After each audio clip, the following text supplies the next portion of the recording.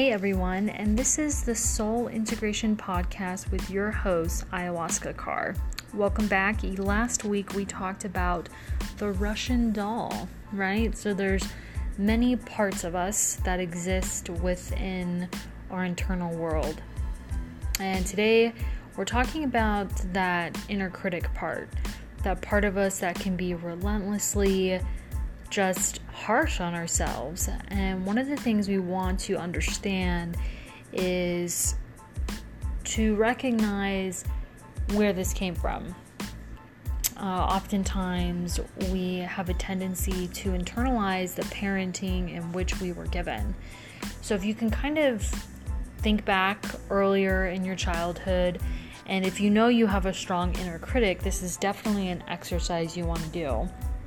Now, you might not be able to think about it right now, but maybe when you're in the car driving or when you're getting your cup of coffee or whatever the case may be, and you begin to hear that critical voice, the I should, why can't you just, you never are good enough at this, whatever the narrative is.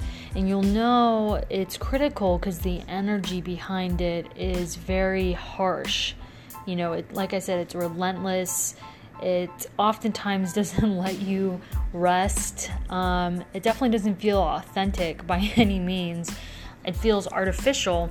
However, if you're new to this type of work, it might feel like you've never really had any other choice.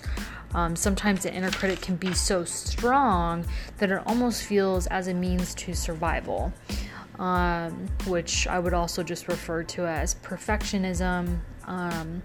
It's a way for us to keep on, quote unquote, all the time. And on meaning, feeling like we do need to be on all the time, but also our central nervous system ends up responding accordingly to feeling we need to be on by activating the fight or flight system. So one will be more, you'll probably experience both flight and fight, because eventually what happens is when your flight runs out, you might start getting angry at yourself or turning against yourself, which is also another form of the inner critic. So basically, it's a core belief of never being good enough. And so you want to be able to identify who in your life taught you this, and it might be a little difficult because it could be from if you're constantly criticized, then you formed a habit of being a perfectionist, so you could use that as a defense and just try and diffuse that criticism that came from somebody else. There's different scenarios as well. What we want to do is just identify who that voice is, know that it's not ours, and then begin to step into what's called reparenting. So reparenting means basically shifting the internal voice of being super critical to super compassionate.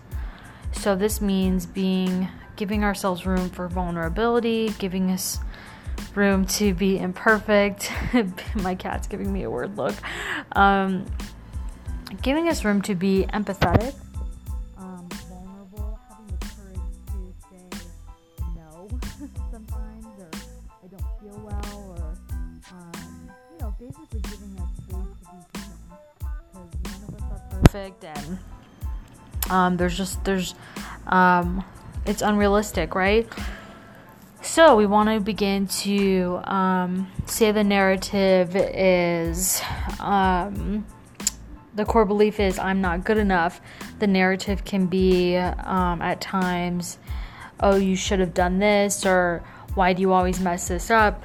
And then we can shift that to more compassionate dialogue, saying, I give myself permission to, whatever it is, to take a break. I give myself permission to not push myself so hard. I am a human being, not a human doing. These are affirmations that you can use with yourself. I will post more affirmations in the Instagram post as well. So this is what we call reparenting. And who you're reparenting, right, is essentially yourself and your inner child. And this will help in rewiring the central nervous system as well. Because thought is not everything. There's a lot of central nervous system, HPA axis, vagus nerve stuff too that we'll get into as the weeks go on.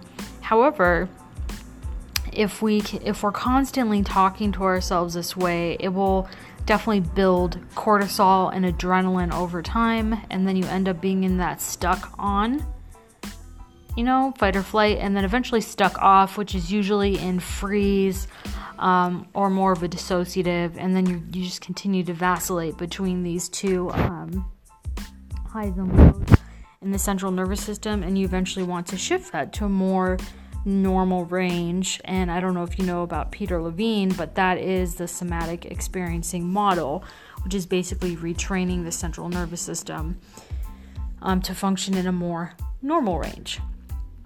So go ahead and start practicing that reparenting and addressing that inner critic slowly. Now, if you are a perfectionist, we can take any therapeutic exercise and just turn it into a whole shame-based, anything. So be gentle with yourself, allow yourself to navigate it through it fluidly in your own way, in your own authentic way, however it works out. And I hope you guys have an awesome week. I will see you back here on Sunday. And once again, this is the Soul Integration Podcast with your host, Ayahuasca Carr.